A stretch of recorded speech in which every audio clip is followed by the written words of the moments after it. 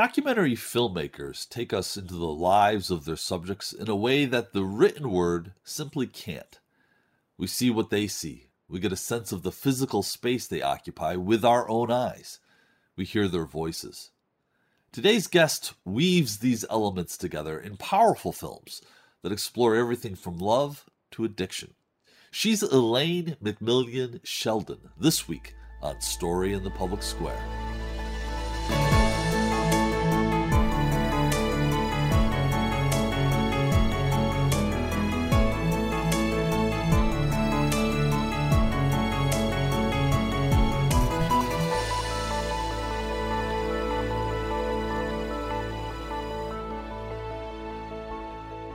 Hello and welcome to Story in the Public Square, where storytelling meets public affairs. I'm Jim Ludis from the Pell Center at Salve Regina University. And I'm G. Wayne Miller with the Providence Journal. This week, we're joined by award-winning filmmaker Elaine McMillan Sheldon. Elaine, thank you so much for being with us. Thank you for having me. So, you have a tremendous body of work for a filmmaker so young. So we want to really talk a little bit about all of it, but let's start with My Love, 6 Stories of True Love, which is a remarkable series on Netflix. Tell us about the episode that you made. Yeah, so there are 6 episodes: India, Brazil, Spain, where am I forgetting? South Korea, Japan, and America. So I did the American episode. I featured a couple that's been together for more than 60 years in Vermont. They ran a farm. They had 100 milk cows, dairy cows at one point, and now are retired, and their son runs the farm. And so we really just observed their life over the course of 1 year. We spent a week a month filming with them, just going about their daily life, but also their preparations for the end of life. So their cremation plans and where they plan to be buried and all those types of things. So it was it's like actually kind of coming out at a great time with COVID. And people feeling very isolated. It's a very uplifting series. It's very heartwarming to see all these couples across the world expressing their love after 40 plus years of marriage, all of them. Yeah. When you make a film like that, and you sort of fly on the wall, how do you do that? How do you sort of blend, it seems seamlessly, into their lives? Well, magic's in the editing, so editing out all the awkwardness, because there's more awkward moments than not. But you kind of have to set the rules early on and make sure that people understand that you're there not to interview them, but you're there to observe. And it's about time. You know, the more time you spend around people, the easier it is for them to start ignoring you, and more comfortable they are with you in scenes that maybe are tougher. And, you know, filming scenes at bedtime, you know, when they're getting ready to go to sleep, those are all like conversations you have to have with people and gauge if they're comfortable and how they want it shot. And so it's really a relationship that you build over the course of time. And as that time progresses through the year, you get more access to more moments that feel intimate. And so it's about showing up over and over and keeping your word and making sure to not break the trust that's been built between you two. Do you have an estimate of how many hours you actually spent with them, both with cameras rolling and just getting to know them and background stuff and talking to them? Yeah. Any idea? Yeah, that's a good question. Well, we would film a full week every month, so 7 days a month for 12 months. And most of the days would be, I would say we probably would get around 4 to 5 hours of footage a day. And then the rest of the hours that we spent together were off camera. Ginger always would bake us some baked goods. We would go on hikes with them, just spending time getting to know each other. And it's the time off camera, building the relationship, that allows the on camera moments to really happen, because at that point we're kind of like family around them. So I don't know. I mean, 5 hours a day for a week, 12 times a year. So there's a lot of footage to go through. How did you find this couple? I know the backstory there, but maybe you can tell us. It's really sort of a remarkable story in and of itself. Yeah, well, it seemed like a needle in the haystack type of assignment when it was given to me to find a couple and to not be given any constraints. They just had to be in America. And we thought that we wanted a rural couple. And so at first we were looking across the Southwest and the South and Louisiana and Texas and New Mexico and elsewhere. And I actually did a road trip and met a bunch of couples in person. But before that could even happen, it was my co-producer or my associate producer, Molly, and I hitting the phones of calling upwards of 300 people, from nonprofits to volunteer organizations to senior centers to people that just have access to a community that are still, we were always asking for a couple that was still very active in their community. That's something we were really looking for, someone that wasn't isolated, and some people that still really shared a bond that you could see, because this is a film, you want to see them express their love. So it can't just be, you know, any couple that's they have to be comfortable with hugging and kissing and holding hands in public and all those sorts of things. And so it was a long journey, and it was actually pretty discouraging at times, because there was just so many people. And it's crazy, because we went on this nationwide search and what happened is this couple actually was recommended at the end of that through an internal recommendation from Boardwalk Pictures, which is who produced the show for Netflix. And so we ended up finding the couple from the associate producer that was at Boardwalk, because her sister was their neighbor. And but it actually took, I think, meeting all those couples and talking to all those organizations to really learn what we really wanted in the couple. And so when we did finally come across Ginger and David, it just felt right. And they were interested, luckily. So I can't recommend this movie enough. I came across it just Netflix surfing and was drawn in from the opening scenes. But I wanted to get your take. They are so candid. These are older people, so candid, talking about dying and death preparations. Was that difficult for them? Was that difficult for you? How did that come to be? Because that was among the most powerful aspects of the film. it was one of the things that really attracted me to Ginger, especially, and David, is that they had such a humbleness, humility, and such a grasp on their stage of life and what they were doing in preparation to save their kids' pain and save their kids' trouble. And even within my own family and families that I've known forever, we just don't talk about this. We don't talk about end of life. We don't talk about death. And because of that, when it happens, sometimes it causes more pain. And so I just really appreciated their soberness around it, recognizing that they had had this full life and celebrating that full 60 years together. We followed them on their 60th year together, but also recognizing this is going to come to an end, and also finding it interesting that Ginger actually wanted to be buried with her parents, not with David, and David wanted to be buried on the farm, which is something very interesting. So there was a lot of surprises about the way they handled the conversation around death, and I found it very, very refreshing. I've not really met people that have had that grasp, and I think it's because they've had very fulfilled lives, and they just are okay with their situation. When you're making a film like this, I'm not asking if you script the conversations, but do you say to them, so we need you to have this conversation, whatever it's going to be? Is there that kind of planning that goes into it, or is it really sort of let's just roll the camera on them and see what happens? It is much more of rolling the camera, but it's about being at the right conversation. So there's a bunch of conversations that happen that we won't film, or we'll stop filming midway because it's clear that the material is not something that is really relevant to the scope of the film. And so we just have to make sure we're there when they go to the insurance company to talk about the life insurance, right? Because we know what that conversation is going to be, but we don't interrupt during those scenes. In the cremation meeting, we don't interrupt during those scenes.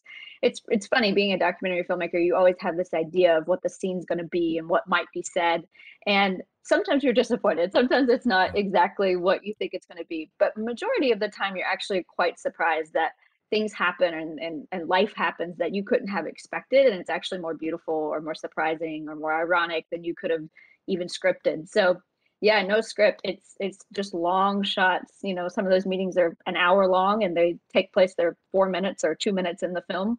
So it's a matter of just sort of like condensing things, and there will be moments where we might prompt them to like at the county fair, we wanted them to play a game. And so we went and found the game that had the best framing with the stuffed animals. And we talked to the lady beforehand who was running it and said, this couple's coming over. You don't have to talk to them or anything, but just we're going to film this if that's okay with you. And so we will do things like that are visually things we want to get. But in terms of story, it's about being there and catching it as it goes. Is that your modus operandi for all of your filmmaking, what you just described, that process? Yeah, it has been that process, that observational, sort of hands-off fly on the wall. That has been my process for basically the past 10 years. So you've done two films, two great films about the opioid crisis, and we're going to talk about both of them, and we're going to listen and see a snippet from one of them. But start with Recovery Boys. First of all, how did you get interested in the opioid crisis? And then tell us about Recovery Boys, which again is a great film. Yeah, well, I mean, America has been hit hard by the opioid crisis, and that's certainly true in my own backyard. I've had many middle school and high school friends lost to addiction, or be in prison, or have lost their children, but are suffering in some way from this. And so my husband and I, when we were working in 2016, we were really looking to find stories of resilience and stories that didn't just show the pain and exploitation around addiction, which is a lot of the stories we were seeing. It's like a lot of stories we were seeing were hard to watch. It was people shooting up and overdosing, and then the cameras move on. And so we really wanted to see, we know people are resilient. We know people can overcome things. So we wanted to see what that actually looked like over the span. So we followed these men in Recovery Boys for 18 months. The first 6 months they enter a rehab, and the last 12 months they're actually readjusting back to life. Important filmmaking is certainly in the realm of public service.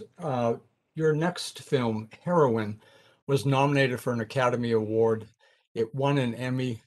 We're going to have you talk about that in a moment, but let's have a look and a listen to almost a minute from that film. Danger one responding.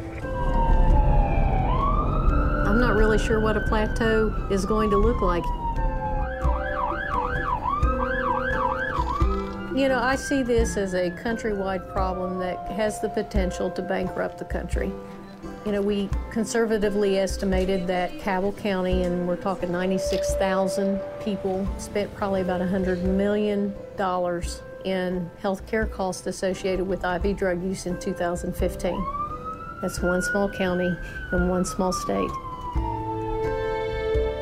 I can't even fathom what it's going to look like when it plateaus. But I know it will be welcomed. Yes, ma'am. This was an overdose. We're clear returning. Copy one. So tell us about the film, how it came to be, Yeah. what it is, and what we just saw during that nearly minute-long view and listen. Yeah, so when Kern and I were looking for stories of resilience, we often look in the places that are the most descended upon by parachute journalists. And that was Huntington, West Virginia, where, it was every week, it was the BBC or CNN or someone was coming in for one day to tell this story. And we just felt that there was so much more to the story. And so we were able to identify these three women: a fire chief who saves people from overdoses every day, a drug court judge who actually helps with reforming people, helping them to re-enter society after felonies, and a street missionary who goes out and helps women who are trapped in the cycle of addiction and sex work and helps get them into rehab. And so they're all working at different levels of society, and they actually all work with the same people at different points of their life. And I think what these women represent is sort of those unsung heroes across America that get up every day and have a grassroots effort that actually makes an impact. And, this is not national policy coming from the White House. This is actually getting up every single day and doing what you can do in your own backyard. And so I think essentially that's what we need in a crisis like this is more women and more men like these women. And we followed them over the course of a year as well. And the film is just under 40 minutes, and it's been a powerful film because it has had such reach and impact because of its length. Within an hour, we have it available for educational screenings. You can watch it for 40 minutes and have a 20-minute conversation, and it's still touring in prisons and rehabs, and it's going everywhere. Medical schools, lots of medical schools. There was a medical school that was studying the impact of empathy. So when the students would watch this film, would they treat patients differently than the group of students who hadn't watched the film? And so there's been some incredible things that have come from that film. I'm really proud of that. You've referred to that as a community-driven impact campaign, and I'm curious about the inspiration for you. What draws you to telling those kinds of stories?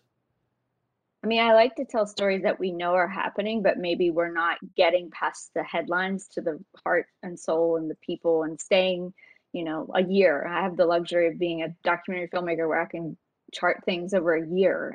Most journalists don't have that time being based in a newsroom. And so because of that, I feel a responsibility to attach those long-term stories that are showing struggle, but also showing triumph day in, day out, to chart those and put those with impact. And so generally, how I work as a filmmaker is I don't really consider myself an activist who's coming up with the solutions, but instead I make this piece that then serves the grassroots activism that's already happening. So the community-driven impact campaign is really about identifying people all around the country and world who are already working on this issue and then making the film available to them to start these hard conversations. We need to take a quick moment for station identification. This is Story in the Public Square, where storytelling meets public affairs.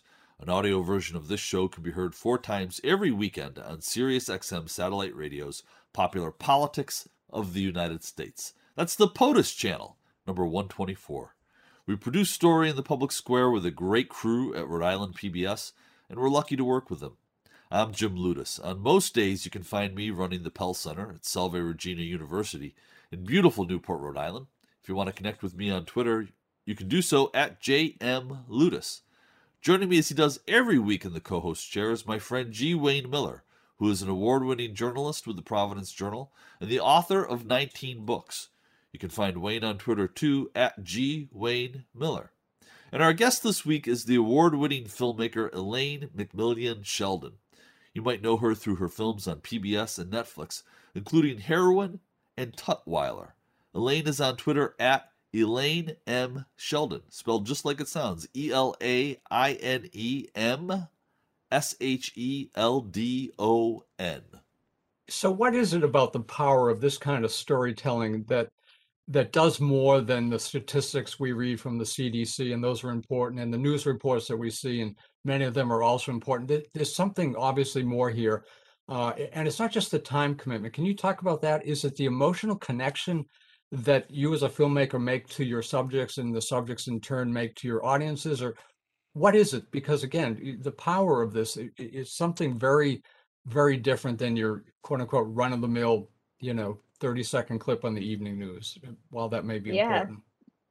And I think it takes all kinds of media, right? If it wasn't for the statistical analysis, I wouldn't know where to go to show up to show the issue, right? So it takes all kinds of reporting to draw attention to this. But I think what's most effective about this form, especially an observational form where it's not interview based, it's really about capturing scenes unfolding, is that it's as close as we can get to showing reality. And, even though knowing this is a constructed piece, it's very difficult. When you're a filmmaker, you're always trying to not obscure and like mess up reality, but it is the closest we can get to actually showing boots on the ground. And that matters because we're not telling people what to think. We're showing them the situation and they're able to come to their own conclusions, and we're giving them the context they need to then feel immersed. And so it's about giving people sort of a front seat into this particular experience that they may never ever get to see. And it's the emotions on the face, it's the candidness, it's the surprises that come through the scenes, it's all those things. It's at the end of the day, I think like seeing people overcome things or seeing people fail is, as humans, we relate to that, right? We can hear a statistic and it can kind of roll off us. It may be a shocking one, but it could still roll off us. And if we see the people behind those statistics, the faces stick with us, their voices stick with us, their backstories, their ongoing stories, it's harder to shake. Go ahead, Wayne. No, I would argue there's another element here too. This kind of storytelling really gets beyond stigma. People have preconceptions about addiction and opioid and it's a moral failing, or if you just tried a little harder or whatever, and that's the stigma piece. And I think that's an obstacle for people getting treatment and just sort of a problem in society in general. But talk about that, because this really does strip away the stigma and show us real people. Yeah, the stigma part was especially important with Recovery Boys because we're starting with the men where they are. We don't show you their mugshots. We don't give you their rap sheet of all the things that have happened before. We start with where they are, which is them coming to rehab, which is them making the decision they want to change their lives. I think that's really important. And the same thing, I made a film called Tutwiler, and it was about women in prison. And we made that conscious decision to not put their charges on screen because that's stigmatizing them just to an event in their life in which they're now serving time for. So the same thing goes back to Recovery Boys. We start with where they are and we see them progress or not progress, but we're not stigmatizing their past to then label them as simply an addict, right? Like they are more than that. They're a father, they're a son, and we see that complexity over time. And so it's a shortcut that a lot of people take when they don't mean to stigmatize, but it's a shortcut they take to give people labels, right? So we understand each other, stereotypes, stigma, all those things. And so it's essential in the work that you don't do 18 months of work and then undo it all by labeling someone one way, but allowing the audience to see them in all these complex ways. Yeah, the word that keeps leaping to my mind as we're having this discussion is empathy. And I wonder if you're consciously aware of empathy in making these films. Yeah, I think I'm brought to the stories I'm brought to because of my own empathy I feel, and particularly telling stories in Appalachia, where I'm from. I feel very connected to the communities and the individuals that struggle here because there's so little attention around the good, right? Like since the war on poverty in the 1960s, most of the coverage of this region has been about our demise, our downfall, and pitying us. And so I grew up in this region, and I think that affects the way that my empathetic lens, right? So I am more empathetic because of being in this region, and I think the stories I tell like sort of translate that. I end up loving most of the people I film, even if they do bad things, right? Like I still really care about them, and we have a relationship that's hard to explain. So yeah, it's kind of all around it. I mean, you have to care about the subjects, you have to care about the participants and all these things in order to spend this much time with people. So we've had a guest, Maddie McGarvey. She's an incredible still photographer on our show twice, and she goes into Appalachia a lot with very much the same intent and understanding and empathy that you have. Do images have the power still in moving to change minds? I mean, we've hit on that, but go into that a little bit more, because I would submit that they do in a way that text, for example, cannot necessarily. yeah, I think that every medium has the ability to move people if they're caught at the right moment, right? And if they're in the right place. I think text is harder. You have to be in a very quiet place to absorb what is happening. And I've certainly been moved by a lot of texts myself. Still photography captures that one moment, which really can highlight a single moment, whereas cinema allows you to see the time and space. And so I think that might be the easiest form medium in terms of its ability to reach people, when you can see conflict unfolding, when you can see the things that feel true to your own life. And so they all have their own ability, I think, to transform and to increase empathy. But I feel like I have a lot of tools in my toolkit as a filmmaker to do that. There's manipulative tools as well. Like if you think about how music is used in documentary films, or if you think about how certain things are cut to make you feel something. So it can also be a manipulation. But I do think that what's really powerful about cinema, and specifically observational cinema, is the ability to enter spaces that you wouldn't otherwise enter. And as long as I, as a filmmaker, can take you into those spaces, like a health department meeting where there's a conflict. We've had people, there's a health department meeting in Heroin where Jan Rader says there's a debate about whether the community should be releasing and distributing naloxone across the community, which is the opioid reversal drug. And she says, I don't care if I save someone 50 times, that's 50 chances to get a long-term recovery. And for so many people, I can't even tell you how many people have emailed Jan, myself, and others in the film that said that was the line that changed my mind about Narcan. That was the line that I all of a sudden realized the power of naloxone. And so we know that cinema can have change on people's opinions and their viewpoints on these particular issues that are hotbed issues in communities.